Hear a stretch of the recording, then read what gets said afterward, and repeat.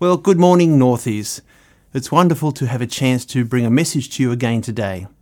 And I guess things are a little bit different now with lockdown, but one of the advantages of lockdown is that you have a little bit more time to watch the tail end of the Olympic Games, and I hope you've been enjoying your favourite sports over the past few weeks.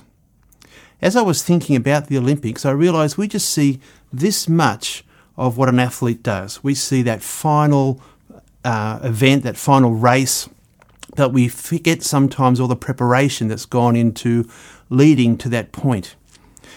And a big part of the athlete's preparation is to actually step out of the game for a time, to step back from their training and to reflect on the bigger picture of what's happening. Is their training being effective? What was their individual performance like in their last event?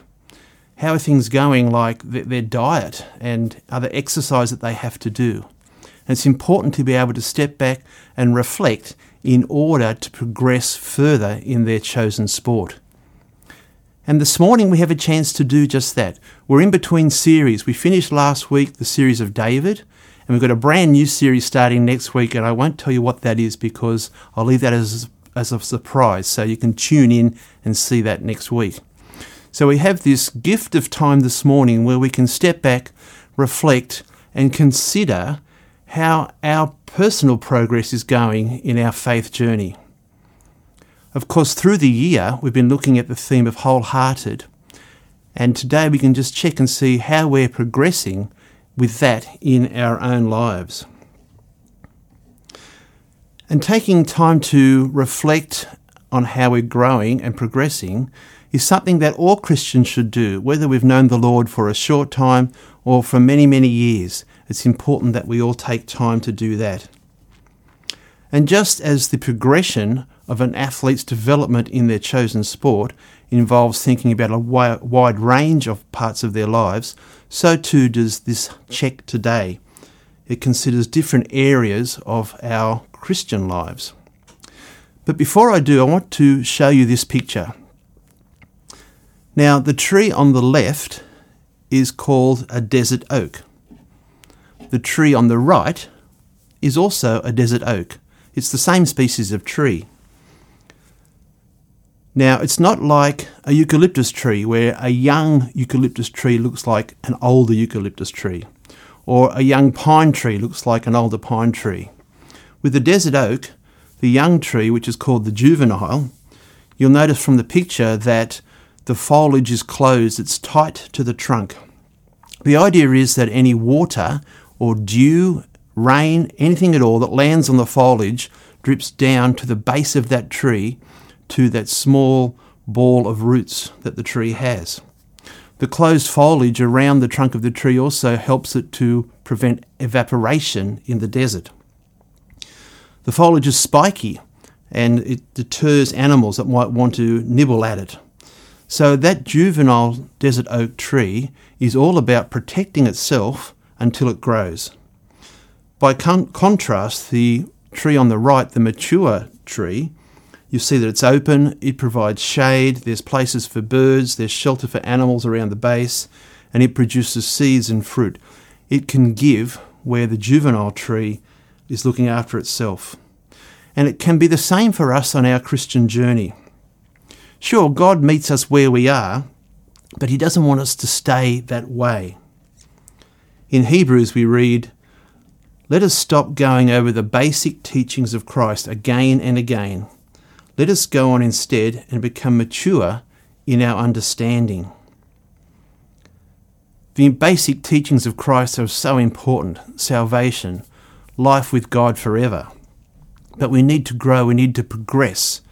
And I pray that today, as we reflect on that, you might think what God is leading you to do. As we step back and reflect on our progress in our Christian lives, I want to use 3 circles that will help us to consider the different areas of our Christian life where we can progress. In that first circle, we see the words, the Word of God. Now, there's an amazing fact with the desert oak trees. It's not the age of the juvenile that determines when it will become an adult tree. So that tree could remain a juvenile for all its life and even die a juvenile tree.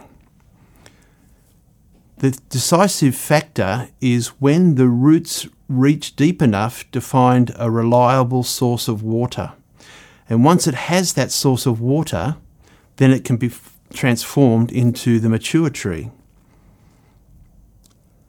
And that's like the Word of God. Our roots have to go deep into the Word of God. Psalm 1 reminds us of that. And it says, "Oh, the joys of those who do not follow the advice of the wicked, or stand around with sinners, or join in with mockers. But they delight in the law of the Lord, meditating on it day and night. They are like trees planted along the river bank, bearing fruit each season. Their leaves neither wither, and they prosper in all they do." And that's such an important verse for us, that our roots need to go deep into the Word of God. Christian theologian John Stott says Christians who neglect the Bible simply do not mature. So we can be a Christian for a very long time and not mature if the roots of our lives don't go deep into the Word of God. And Jesus himself said in Matthew chapter 4, "People do not live on bread alone, but by every word that comes from the mouth of God." You see, the Word of God is the source of our spiritual nutrition. But a word in that Psalm 1 verse really stands out to me is the word meditate. Not just to read the Bible, let it go in one ear and out the other, or give it a cursory glance, but to really meditate, to digest it. I like to journal and write down the things that really are brought home to me through the Holy Spirit. And it's wonderful to reflect back on that and try to let that become part of my life. In the second circle, we have the word faith. We know that we're planted for a reason, that we can trust God even when the desert is hot and dry or there are storms in life. We can trust God that our needs will be provided for, that we have a larger purpose than just self-protection, that God is with us always. Hebrews chapter 11 says, "Faith is confidence in what we hope for and assurance about what we do not see." So in other words, faith is believing God and His Word. But we can't believe His Word if we don't know His Word. In Romans chapter 10, we read, "Consequently, faith comes from hearing the message, and the message is heard through the word about Christ." So there's such a strong connection, isn't there, between getting our roots deep into the Word of God and our faith growing and developing. In the third circle, we see the word action. The action is bearing fruit. And we read in James chapter 1, "Don't just listen to God's word, you must do what it says. Otherwise, you're only fooling yourselves." And then further on in James chapter 2, "So you see, faith by itself isn't enough. Unless it produces good deeds, it is dead and useless." So we need that aspect of the action to really grow and progress in our Christian lives. Oswald Chambers says spiritual maturity is not reached by the passing of years, just like that juvenile tree, but by obedience to the will of God. That's the action. And Jesus knew this too. Though his disciples were with him and heard the word of God from him, their faith grew as they saw the miracles and understood who Jesus was. But yet there was a time where he intentionally set them out to preach the word, to heal the sick and to minister. That was them putting their faith in action. That was in Luke chapter 9. And then in chapter 10, Jesus sends out another 72 people to do the same. And of course, one of the last things he said to the disciples was, "Go out into the whole world and preach the gospel." That's the action. And we need to do that in order to grow as a Christian. Now, here's an interesting paradox. We can be mature in some areas, but juvenile in others. Now, the tree obviously has linear growth. It starts as a seed in the ground, and then it starts to sprout, and then it grows into that juvenile form, and eventually, when its roots hit a water source, it grows into the more mature form of the tree. That tree bears fruit and seeds, and of course the process starts all over again. But for Christians, we flip-flop around, don't we? There are times where we might be mature in some area of our faith and other times we're not. Or we might be bouncing all around those three circles. But I want to say, be kind to yourself. If you feel like you're taking 1 or 2 steps forward, but 6 or 7 steps backwards, don't condemn yourself. The important thing is that there's that intention to progress in your faith. You're aiming for that gold medal, just like the Olympians. If you don't get there, don't be hard on yourself. What's really important is that that is our heart's desire. Because we don't necessarily mature in our Christian lives just because we get older. So we have to be very intentional about this. If you look at those 3 circles again, I want to give you some cautions about that. If we were to focus solely on studying the Word of God, which is a good thing to do, but if that was our sole focus and neglected the other areas, I believe it limits our relationship with God. This is what I mean. Someone can be a scholar of the Bible, a real academic, but not necessarily know God personally. Those other areas help us to develop that personal relationship. Or if we focus solely on faith, it limits the results of our Christian life because we know that faith on its own doesn't bear fruit. Or if we focus solely on actions, it limits the direction that we can have. And our actions can become misguided because we're not understanding what God is saying through our faith and through the Word. And rather we can be acting on our own impulses and experiences or listening to the voice of popular culture and acting in ways that really aren't godly. But you'll notice in that diagram, there's spaces in between the circles where they join. If we have a look at the space between the Word of God and faith, if we're ignoring actions, then I think we become fat Christians. Now, what I mean is that our Christian calorie intake through study of the Word and our faith isn't matching our output through our actions. If we look at the space between between faith and actions, and we forget about the Word of God, I believe that we can become empty Christians. Christians who are believing and doing, but they're not refueling themselves. We're not getting the nourishment from the roots planted deep in the Word of God. And if you look at the space between the Word of God and actions, and we ignore our faith, then we can become disillusioned Christians. We're reading the Word, we're trying to put it into action, but asking questions. Well, why isn't it working? God, what are you doing? I'm not seeing results. Why are these challenges here? And it's our faith that can help us in those times. And so without that, we can become disillusioned. So you can see that looking at all those circles there, it's important to balance those areas of our lives, just like the athlete has to balance their training regime. And in the middle, we have one space left. Now, very tempting to put a heart in there because our theme for the year is wholehearted.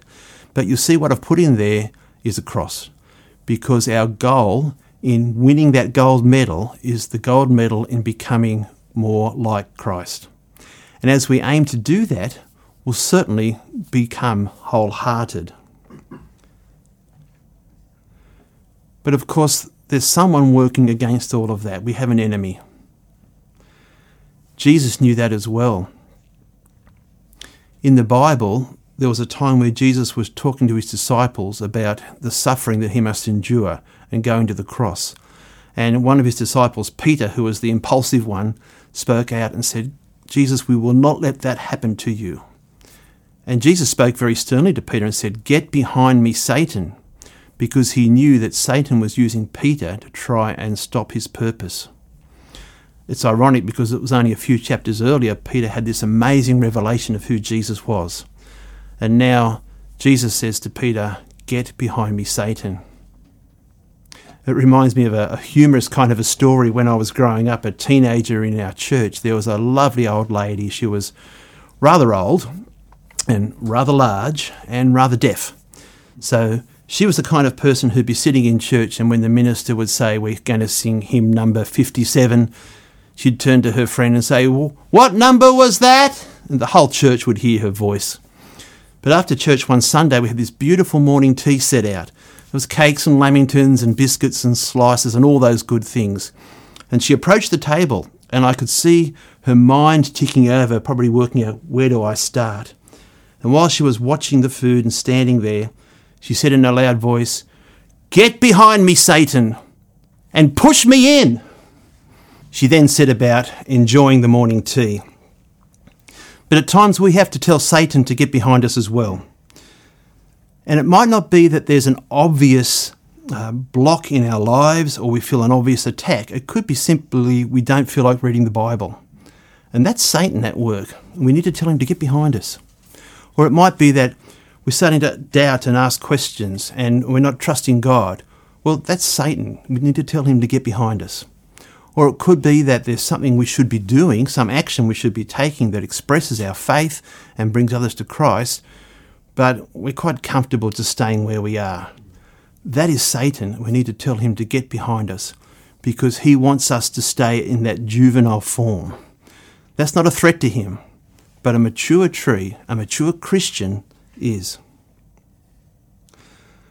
As I conclude, I want to ask the question, how's your progress been over the year? Step out of life for a moment and think about that. Are you the same in your Christian faith as you were in January? Do you think you'll be the same in December or into 2022?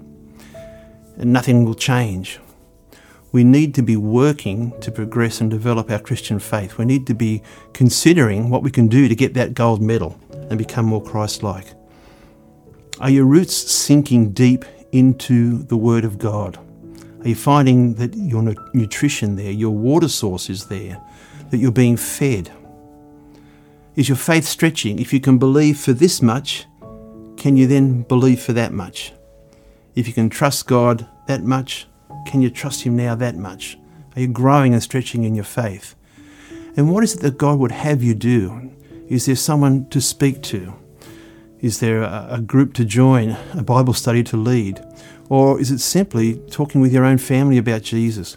How are you expressing your faith, outworking that in your actions?